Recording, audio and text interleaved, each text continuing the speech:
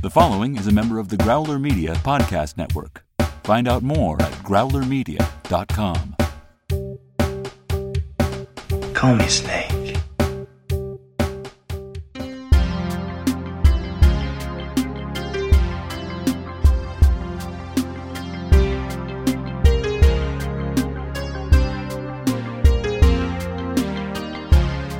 Welcome to Escape from New York Minute, where we celebrate and analyze the dystopian classic 1 minute at a time. I am Molly Balin.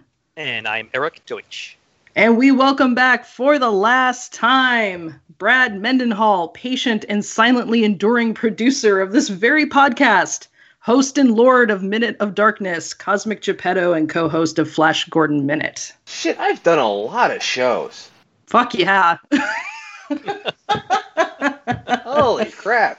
You once put something in the liner notes for some Cosmic Geppetto episode last year that I was on, and you said, Eric, the man just cannot stop podcasting. But you are the man who cannot stop podcasting. God, and somebody asked me about this. It's like, how do you end up getting into this? It's like, honestly, this was just supposed to be a chance for me to, like, bullshit about Marvel movies with a couple of friends, and I don't know what the hell happened. Cosmic Geppetto was originally going to be called Movies That Marvel, and we was just going to be us talking about the movies of the Marvel Cinematic Universe, and first episode was about Iron Man. We went off the rails almost immediately, and we decided to change the name then because we were talking with authors and musicians and documentarians, and it just ended up going in so many different directions. But it really, if you would have told me that that show would have lasted more than 6 months, I would have been stunned.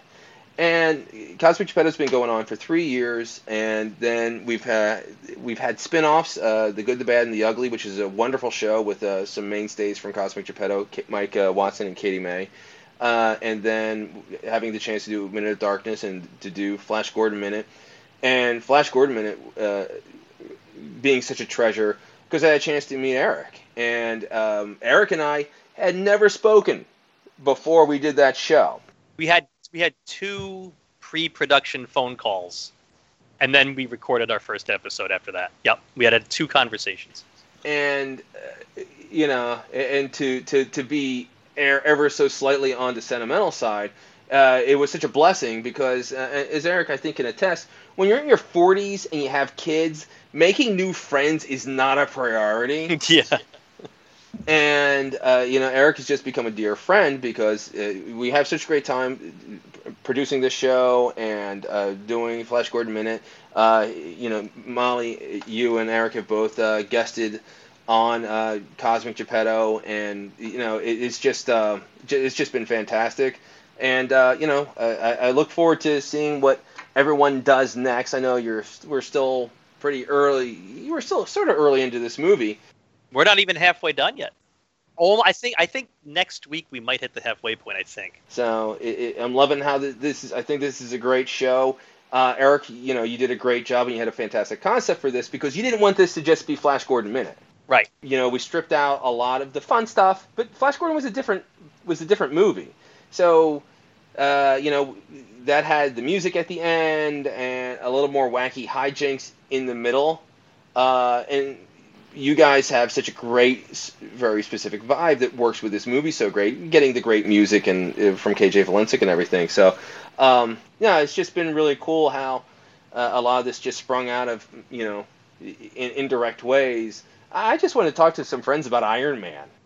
3-4 years later, it's like, okay, this is the 5th show to have at least a little bit of Cosmic Geppetto DNA through it. It is part of that family tree. So it's really exciting for me to see. Well said. And on a side note, Iron Man has some of the best writing of the entire MCU, I have to say. It is, if anybody is a screenwriter or a burgeoning screenwriter, go tear that movie apart because that's an example of like really fucking excellent screenwriting. Especially the first 5 minutes is just brilliant. Anywho, I'm going to get off that. And we're going to get into Minute 48. And Minute 48 begins with an epic walk up the stairs, a powerful door knock, and ends with the introduction of John Carpenter's ex-wife. This is one of the best door knocks in movie history, no? Using a shoe. Was that just business that Borgnine did? I part of me wants to say he's like he just forgot to tie his shoes and he was like going to reach out. I was like, I'll just whack it with my shoe. I would love to know Carpenter's process. Does he run? Honest to God, because it makes me watching these minutes. I don't think he gives any actor a single note. Because as I called out at the beginning of the week, Borgnine and Russell seem like they're in different movies. The performance they're giving. And I would love to know, is Carpenter like a real X's and O's guy? Like, you know, the choreography of the action and the movement, but little things like Borgnine deciding to whack the door with his shoe and just how over the top he is he just like, it'll work. And it does. It's really hard to argue the success of this film because we're talking about it. But, yeah, him just whacking it with the shoe was pretty great. It's an elegant solution, although I'd worry about being barefoot anywhere on Manhattan, given the situation these guys got going on. Yeah. You're just breathing in hepatitis.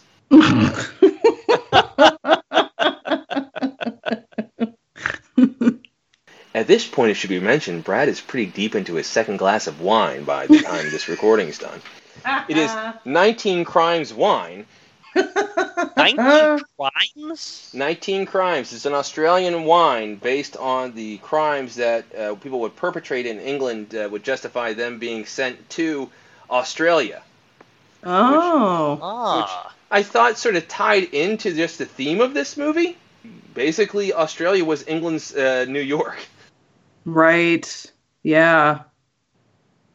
And now it's producing all of our hot actors, basically, and reshipping them back over.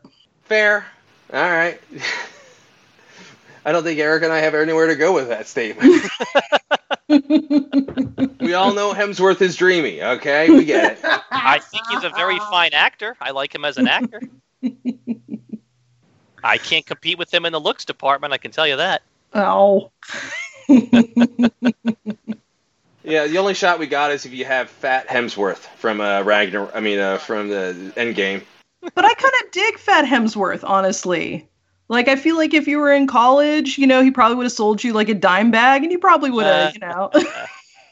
Well, the thing is, boy, off track. I was like, you just think of how many hundreds of thousands of dollars were spent on giving Hemsworth that body. It's like, that's just me going having a weekend where I go to Five Guys too many times, and that's me. So. There is something a little bit degrading to the average person that they had to put him in a fat suit, and you're kind of like, yeah, that's kind of, I don't know, I kind of look like that after Thanksgiving, you know? It's my somewhat normal resting state that you got going on there. So this is a pretty cool building, and of course we're in St. Louis here. This is the New Masonic Temple at 3681 Lindell Boulevard. So this is kind of an interesting little bit of history, and I think, Eric, you might have done a little research about this building as well. Other than it being really, I don't know, very classical and actually having kind of what one might think of a New York trope-looking feel, because I think this is supposed to be the New York Public Library, correct? Is that the vibe, what this is supposed to be? Yeah, I mean, it's interesting because, you know, it's obviously supposed to be the New York City Public Library, the main branch. I mean, it's clearly meant to be the main branch. Which is on 5th Avenue, 42nd Street. Cabby even said in the previous minute, Snake shouldn't be walking to 42nd Street. Once we get inside in next week's minutes, it's clearly an enormous library. You can even tell here on the outside how big of a building it is. But interestingly enough, in the script, it's referred to as the 150th Street Memorial Library. There are so many problems with the script having it be that, because first of all, the only library branch of the New York Public Library that looks anything like this is the main branch at 5th and 42nd. All the other things are, you know, storefronts or, you know, small little buildings. Nothing else is this large or this grandiose. Also, 150th Street in Manhattan is way, way up there. I mean, it's way north of where this movie is taking place. There's no way Cabby drove there. There's no way this movie is taking place there. It's not anywhere near Broadway. It's not near Grand Central Station. It's not near Madison Square Garden. It's not near World Trade Center. It's not near anything else that's in this movie.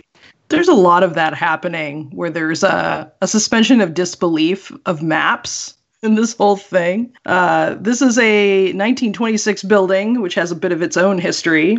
It housed the former officer of then Senator and Freemason Grand Master Harry S. Truman. And also, coincidentally, Ernest Borgnine, and I don't know why I would know this or not know this, was a Mason and had actually attended meetings in this very building. So that's kind of a weird coinky-dink.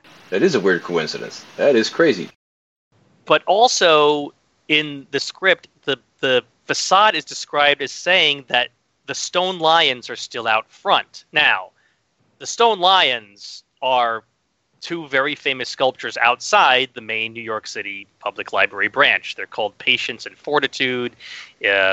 Everybody from New York knows them. A lot of people from pop culture know them. It's the only one, again, that has two lions. So it's very strange. This is, again, one of those things where this movie gets so much of the minute details about Manhattan correct, and yet still gets several things really wrong. There is no branch on 150th Street of the library. 150th Street's not anywhere near where this movie takes place. The lions are not outside the 150th Street library. Now, again, the movie does not mention this. This is only said in the script, so unless you're looking at the script, you're not knowing any of this anyway. So this obviously is supposed to be in the main branch. I just don't know why the script refers to it as the 150th Street Memorial Library. So that was a really, really long-winded answer, Molly. Yes, this is supposed to be in the main branch of the New York Public Library. Okay. Yeah, I read something about that, but as I don't recall anything, and maybe they do bring that up in a future minute, and it's a minute detail that I just don't recall. I just didn't remember that them saying that in the course of conversation, but maybe that'll come up. But a little bit about this building that I was reading. This is a 1926 building, has its own history. And it housed the former officer of then Senator and Freemason Grand Master Harry S. Truman, who then became president eventually. And before flying. We Oh my God. Wow, that was surprising. He's had that whole he's had that one chambered for years. Doesn't know Constantine, but we have a real deep, true connection to Harry S. Truman, former president.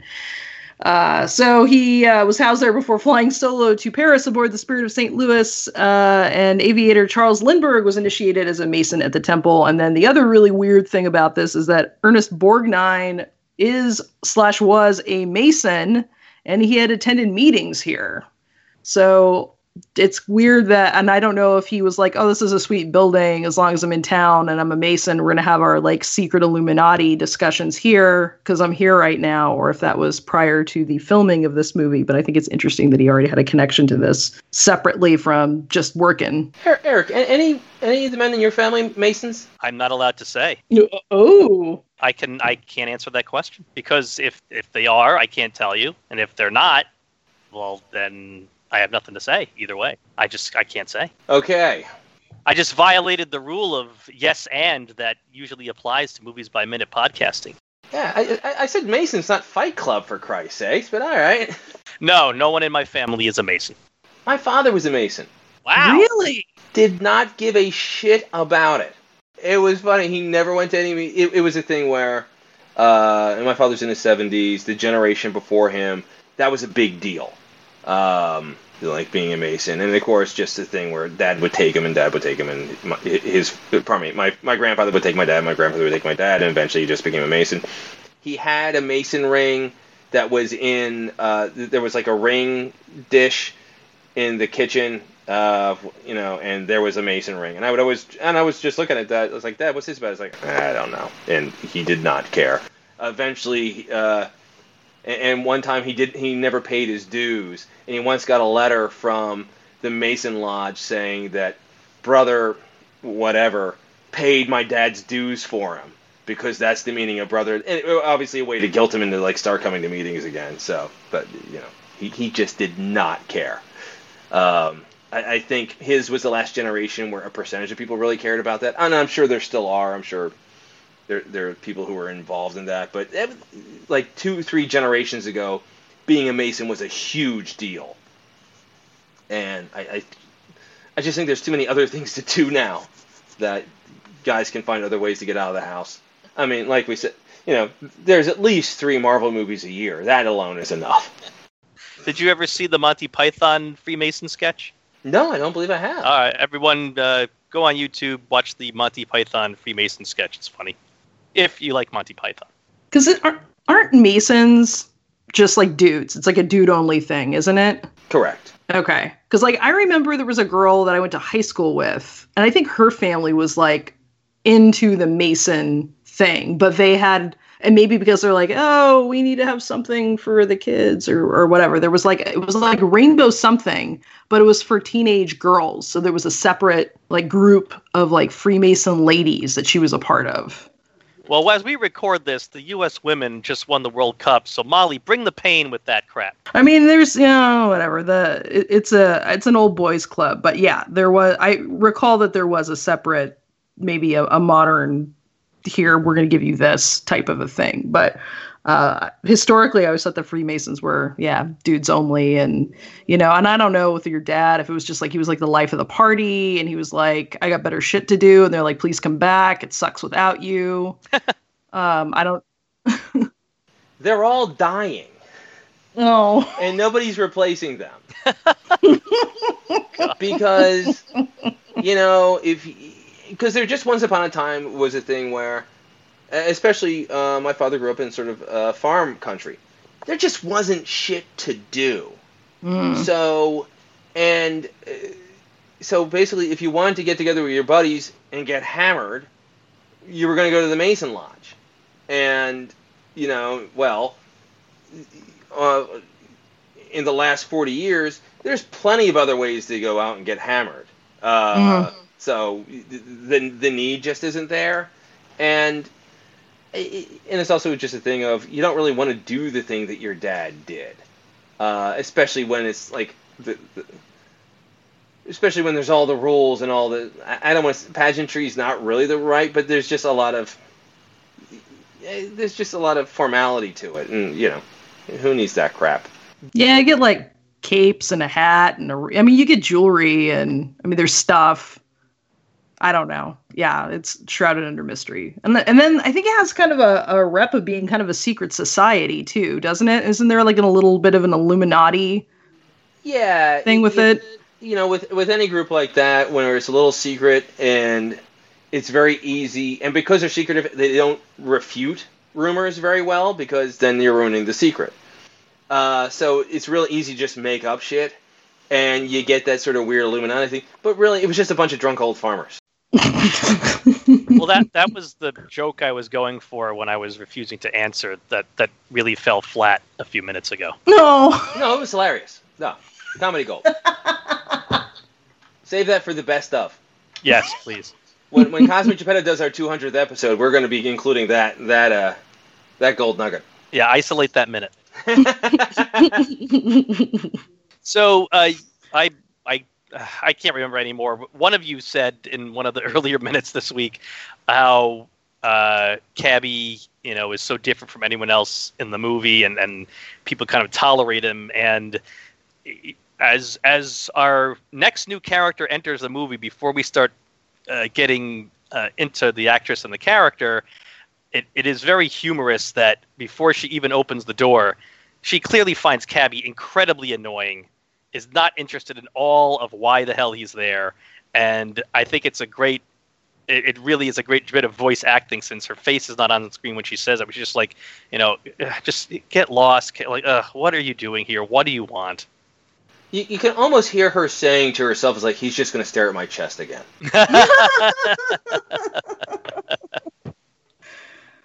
Because Cabby's just an old lech. He's, in the world we're in, and he's the kind of guy who just stare at her chest and, think he's being subtle when he's rubbing himself, but he's not being subtle rubbing himself. Well, he's played by Ernest Borgnine. He's played by Ernest Ernest Borgnine. That great story, earlier this week, Brad. So there you go. Yeah, this is he's going complete Stanislavski method in his lechery. So yeah. But yeah, the door opens and the beautiful Adrienne Barbeau playing Maggie is standing before us, and this is our main female character of the movie. And when this movie was being made, she was married to John Carpenter. They had met on the set of his television movie Someone's Watching Me, and there's a very interesting way that she's described in the script. And keep in mind that I don't know if John Carpenter had his wife in mind when he wrote the script. I don't know when he did. Okay, so then this is an interesting sentence that he wrote, considering he had her in mind. The draft script says, "She looks well preserved for the prison, like she's been treated well." That's got a weird feel to it. Yeah. Especially since he was writing this about his wife. I get what he's going for. I get what he's going for, yeah. Yeah, the idea that she just looks, and not just attractive-wise, but dressed better and better hair, like everything about her. She should be the only person that looks like she's going to a spa. But you could say that different. So, she looks amazing. She looks great. Looking at... And it's funny, and we only get a minute of her, or a few seconds of her, but I realized everybody knows who Adrienne Barbeau is. And everybody, she's beautiful and a good actress. I think that sort of gets lost, that she definitely had some acting ability. I looked through her IMDb page, not nearly as big an actress as I thought. I had in my head that she had a run at trying to be that A-list star, and it just didn't, and it peaked. She never did. Mm-hmm. I mean, she really is a B-movie actress who got to do some TV stuff. And it sort of seems weird, with as much sort of cultural awareness there is about her, and just the general accepting that she is a sex symbol, that she never seemed to get that run at being a female lead in a big deal movie. Mm-hmm. Yeah, I mean, other than this, she made 2 other movies with John Carpenter, The Fog and The Thing. And the stuff that I know her the most for, other than this movie, is she has a small role in the beginning of Back to School. She's in one of the segments of Creepshow, and of course, probably her most famous role, Swamp Thing, I would say. Mm. Yeah, Swamp Thing, and that wasn't a successful movie. That's definitely a cult thing. Yeah, it was a flop. Between that and playing the daughter in Maude. Right. Mm-hmm. Which, it's amazing that you got to give so much credit that despite not having that real, huge run of success, everybody knows who she is. She still has a lot of cachet. But really, it's based on not any one particular movie. It's just she was really sexy in an interesting way. Because she was still a badass. Mm-hmm. Not a lot of damsel in distress.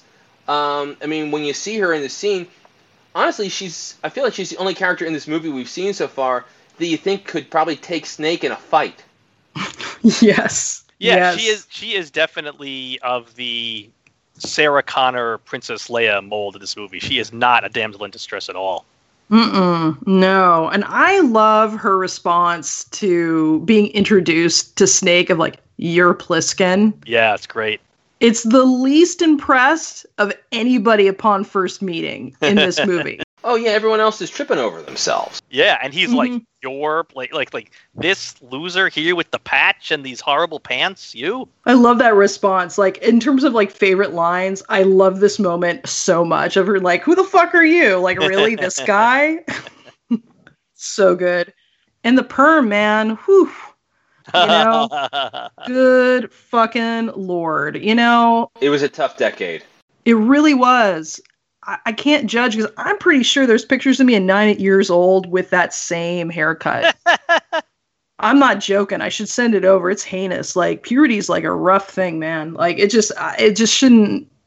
I don't know. For those who might be younger, the 80s were a very firm perm time. That if you were for everybody really, there was a lot of chemicals being put on people's hair to keep them curly. Did you guys ever do perms, by the way?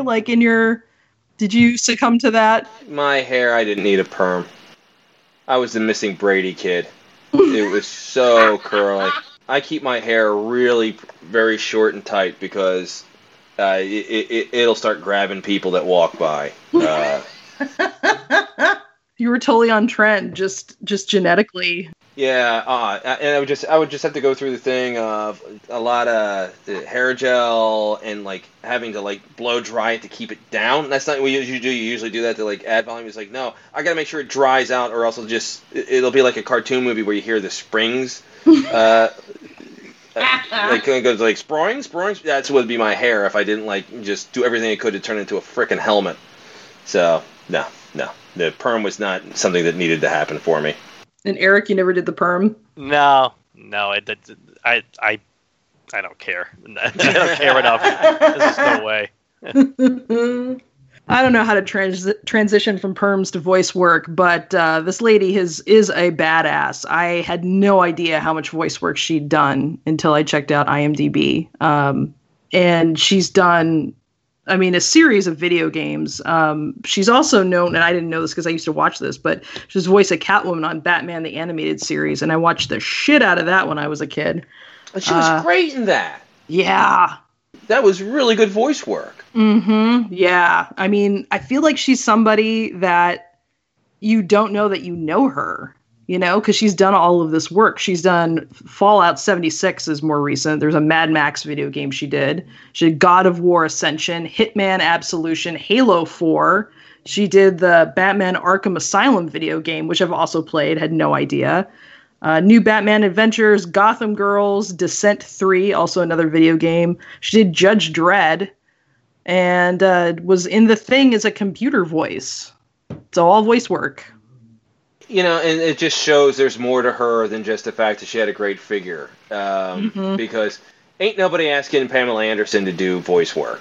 No. Because there's nothing there aside from, sort of the obvious. But Barbeau, just to go back to what I said before, she could have made a run at it. And I don't know. Mm-hmm. Usually bombshells have a tough time, especially, I want to say, starting in the 70s. It was tough. You could be attractive, and it certainly helped to be attractive to be a lead actress, but it was just something about bombshells that wouldn't seem to connect with that larger audience. So she might have had a tough time that way. But, yeah, it's just funny that nobody gave her a shot, because there's a lot there than just, she looks good in a tight shirt. I think there was a real missed opportunity in putting her in a serious science fiction role.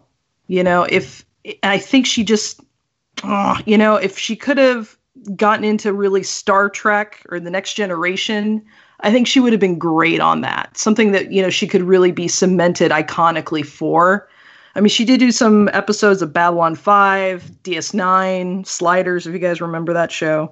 Sure. But yeah, I feel like it was just a missed opportunity that, being a bombshell and being somebody who can obviously tolerate a high level of fucking weirdness, she could have really done well there. And I think, and I don't know, just, however life went for her, but yeah, I think that would have been a missed opportunity, and I would have enjoyed seeing her in that context. Yeah, I know that, interesting, Next Generation, I could seen her. I know that the character lasted less than a full season because the actress that played her, Denise Crosby, Lieutenant Tasha Yar, asked to be written out of the show because she wasn't happy with what they were doing with her character. I could have. I know she was a little bit older than Denise Crosby at the time, but I could have seen her playing that role, being the badass chief of security on a Star Trek show. Dude, Eric, genius. She would have been such a good Tasha Yar. And, she probably could have, at least made a few more runs at it. Right. Yeah, she would have been great at that. It would have been perfect. And it also would have been, just from a business standpoint, when Next Generation came out, there's name value to her. People would have been excited to see her in that role. Because Next Generation, Patrick Stewart was a respected stage actor, but it wasn't like he was a big deal. Mm-mm. No. The biggest name was LeVar Burton for Reading Rainbow when the show.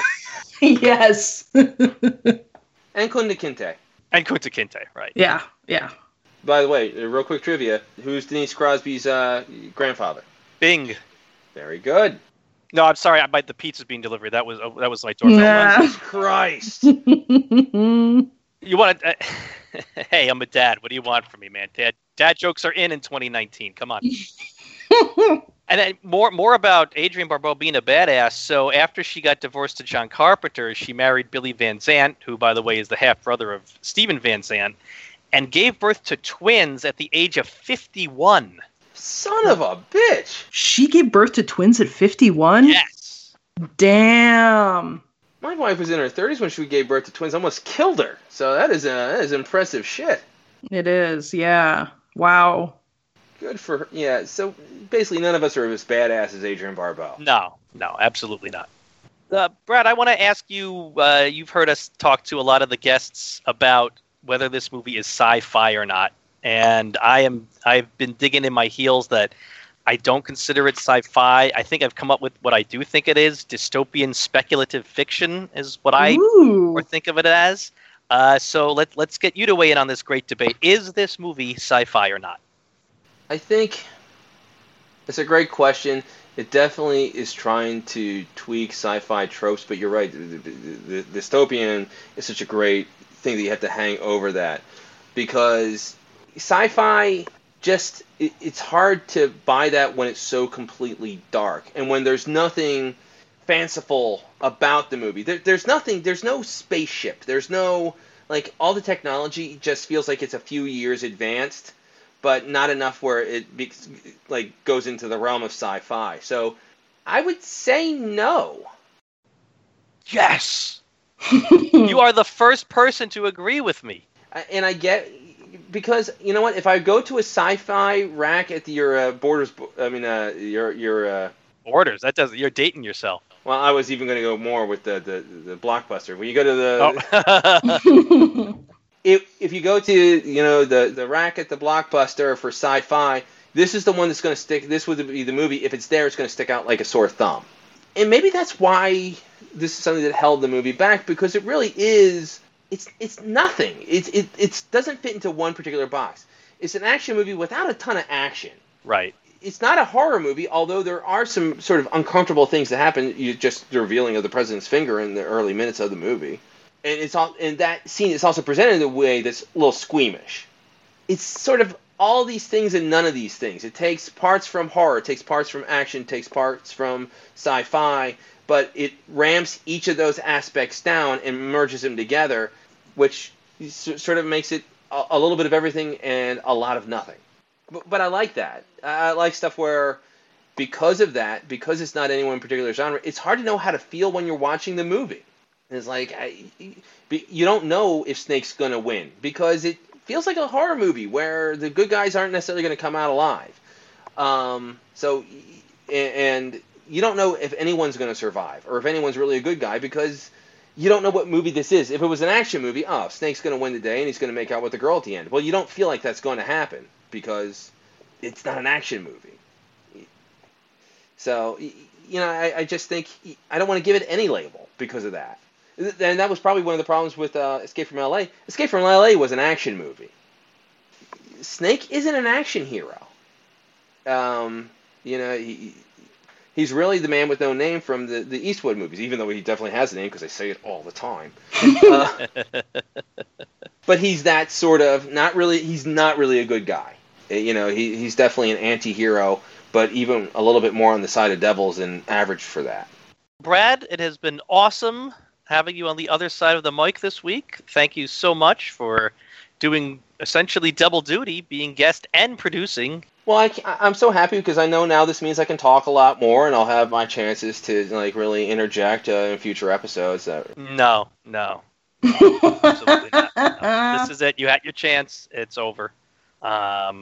Before we shut you up, though, why don't you promote Cosmic Geppetto?